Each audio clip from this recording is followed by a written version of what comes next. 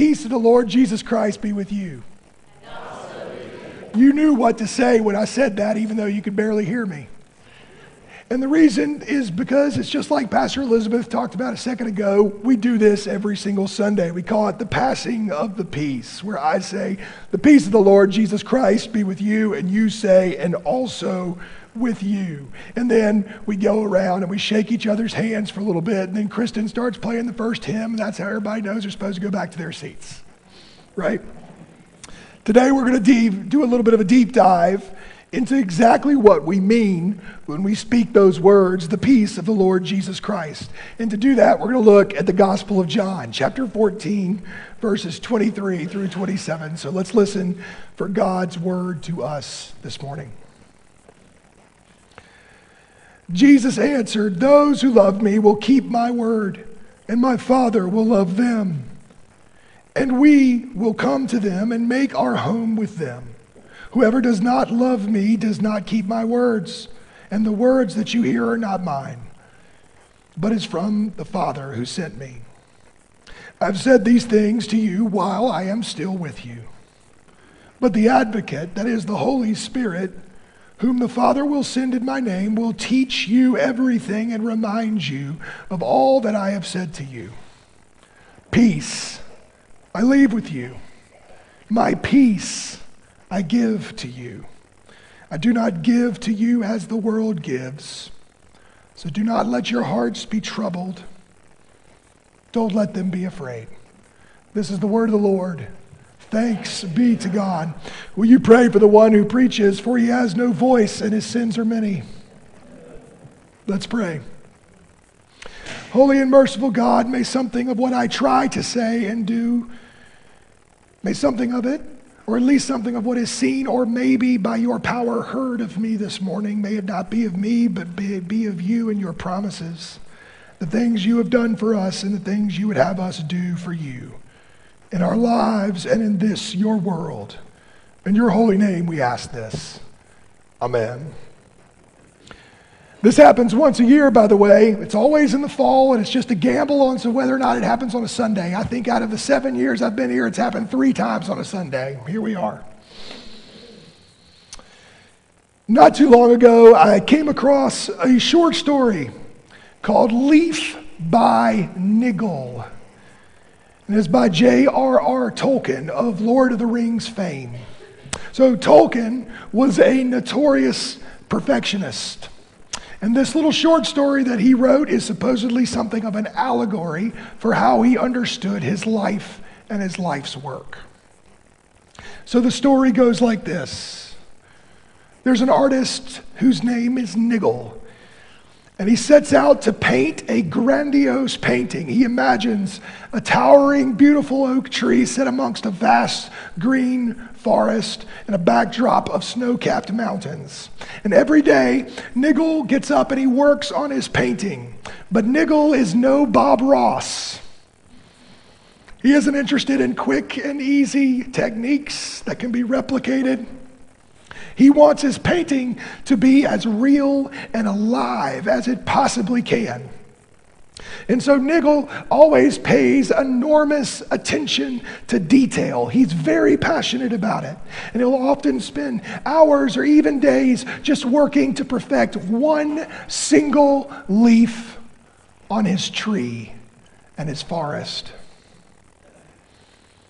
Over time, Niggle makes progress on his painting. He paints a few leaves here, a brown branch there, but he has this problem. He keeps getting interrupted by life. He finds himself more and more consumed by daily basic tasks that everybody has to do. He has this neighbor who is always asking him for his help, and because Niggle is a kind man, he always obliges. But every distraction only takes him away from his magnum opus, his true life's work, the thing he is proud of. And he starts to become frustrated with how little time he seems to have to finish what he has started, to finish his vision. Eventually, the time comes when Niggle is made to go on a long and unavoidable trip. And this is a journey that we might come to take as a metaphor for his death. And he has to leave his work unfinished. So his painting stays behind in his home abandoned.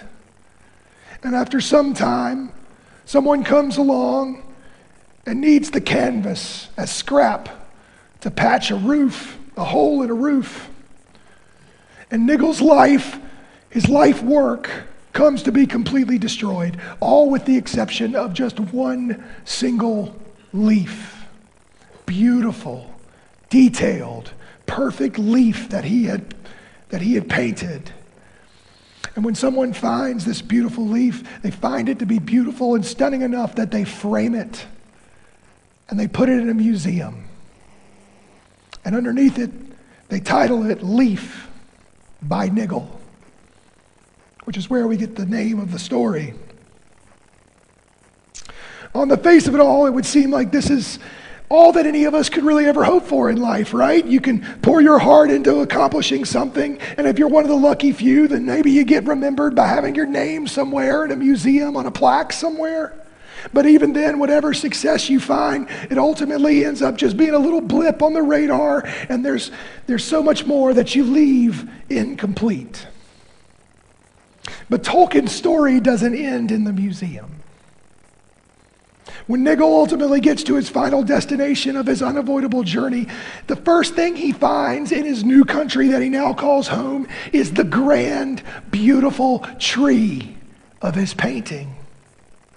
It's set against the great green forest and towering snow-capped mountains. Here it is not just a painting, it's not just an image, but it is the real and living thing indeed, in detail, that Niggle could only once have dreamed of. In this new country, which I suppose we might take as a metaphor for the kingdom of heaven, he finds that his work that he had been forced to leave unfinished in the old country has there already been made complete. Jesus says to you and to me this morning, peace. Peace I leave you. Peace I give to you. But it is not a peace that the world can give. Don't let your hearts be troubled. Do not be afraid. Jesus says that he comes to bring peace. And surely this is good news, isn't it? Because the world could certainly use some peace, don't you think? Peace would be a divine gift to any number of war zones right now. In Israel, in Gaza, in Ukraine, and in many other countries throughout the world experiencing anything from war to unrest that we don't talk about as often as those three, including maybe even our own. Peace would also be a gift to any number of families, maybe even to your family, where the tension has been running high as the holidays come nearer and nearer and the stresses of life grow heavier and voices seem to be raised a little bit more often than normal at each other. Peace would be a gift. Peace would be a gift to any number of lonely souls who are wrestling with tough decisions or addictions that they just can't shake, or regrets that haunt them and never go away. So if Jesus comes and says, I come to bring you peace, I come to leave you peace, surely that is good news, because that's what we need, isn't it? Some sense of peace. On the face of it, it seems like peace is something like calm and quiet.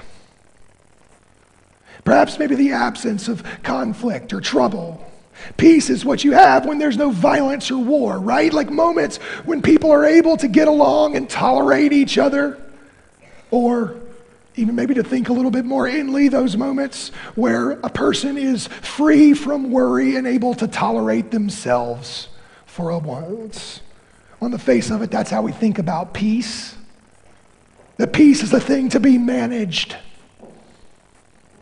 between you and others, within yourself.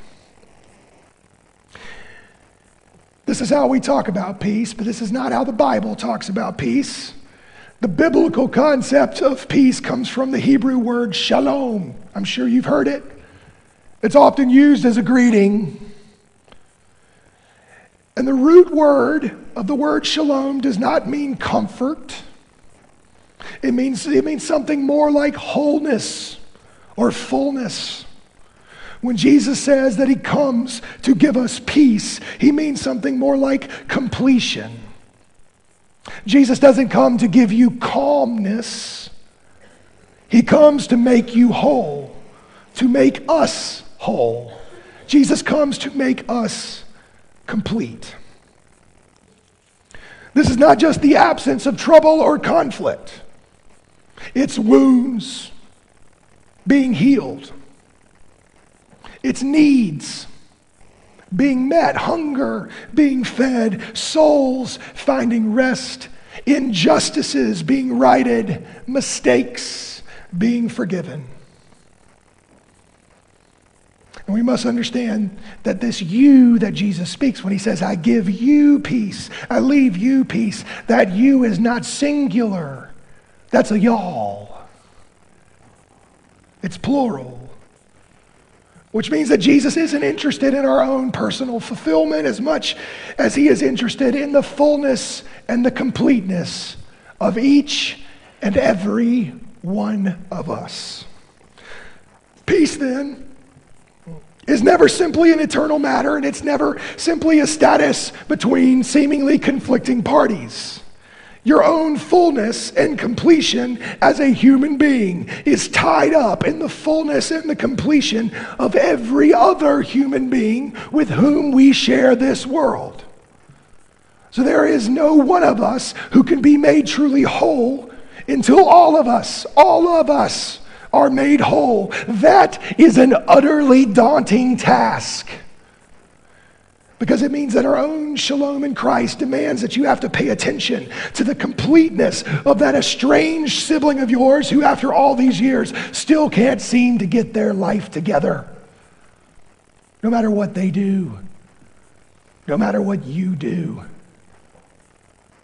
Or it means you got to pay attention to the completeness of that gentleman you always see walking around town wearing that stained and worn out coat, disheveled hair. He's always talking to himself about things that make very little sense. You are incomplete if he is incomplete. Your completeness is tied up in the orphan child refugee fleeing from the blast of rockets, even if you've never seen her face. And she seems so very far away, another world away. If she is incomplete, we are all incomplete. Your shalom even depends on the shalom of your worst of enemies. This, then, is not the absence of trouble. This is not the absence of conflict. What we're talking about here is not a matter of comfort. It's not a state of mind where you've detached yourselves from things that are toxic and problematic. In fact, it's the exact opposite. The peace of Jesus, the peace that Jesus comes to give, requires that you never write off, you never cancel out those things that we'd rather not deal with or talk about because they are heavy or ugly or hard. When you think about peace in this way, you may still wonder, as I'm saying it, whether or not this is still good news. An absence of conflict or trouble, that seems much easier to manage, at least for a few moments at a time, until it rears its ugly head again. And yet the fullness of life for every human being, even the fullness of life just for yourself, that feels exhausting. That feels impossible. It feels like a grand project that requires meticulous attention to detail. It's the kind of work that life is sure to find a way to interrupt and complicate and distract you from over and over and over again. It is certainly the kind of work that you could never hope to accomplish in your own lifetime. And what's even worse, whatever progress you do manage to make in your lifetime is sure to be set back, erased, used to patch up a roof, maybe even eventually forgotten. But the peace of Christ is not a peace that you make. It's not a peace that you make with yourself or with others. It is a peace that Christ gives. It's a peace that is only given. It's a peace that you can only open your arms and receive. This is not the way the world gives peace. The world tries to make it. The peace that Christ gives comes differently. It comes in the form of a promise, a glimpse of a new country in which, by the mercy of God, you get to set foot in. And so do I. A kingdom of heaven where everything that is here left unfinished is ultimately made complete, whole. Shalom. This, you see, is the shalom that we Christians can find when we work on making shalom. It is not us to restore and complete the brokenness and the restlessness of the world. That's on God. That's God's job to do. But neither at the same time are we free to ignore the world's trouble and pretend like it's not there. There is peace to be made in all of our lives. And making peace in your life, that takes courage. And the courage to make peace comes from hope. And hope comes from the one who has already given fullness and peace to us all. So every Sunday we start our service by passing the peace of Christ. The peace of the Lord Jesus Christ be with you, you say, and also with you. Contrary to what you might think, that is not church social hour. I know sometimes it goes on longer than we expect. Believe it or not, it's also not a strategy. It's not a strategy for welcoming new visitors, trying to make people feel welcome in our church so they'll join our church. That's not what it's about either. That moment in the service is actually something very ancient. It's something that's been around in Christian traditions going back centuries and centuries, all the way to Scripture. Do you know what it is? It's practice. It's practice. That's why we do it. We practice every day, every Sunday. We practice what we should be doing every day, passing the peace. The peace of the Lord Jesus Christ be with you. It's practice for what you are meant to do when you step outside those doors. What you are meant to do is take the shalom that you receive here, the hope of completeness that you receive here, that Christ offers you here. And then you go forth and you share it with a world that desperately could use more peace. And the work will go on. And it'll always feel a little unfinished. But there will come a day when all that here is left unfinished will be made shalom, complete. The peace of the Lord Jesus Christ be with you. And also with you. Do not let your hearts be troubled. Do not be afraid. In the name of the Father, and the Son, and the Holy Spirit, we ask it. Amen.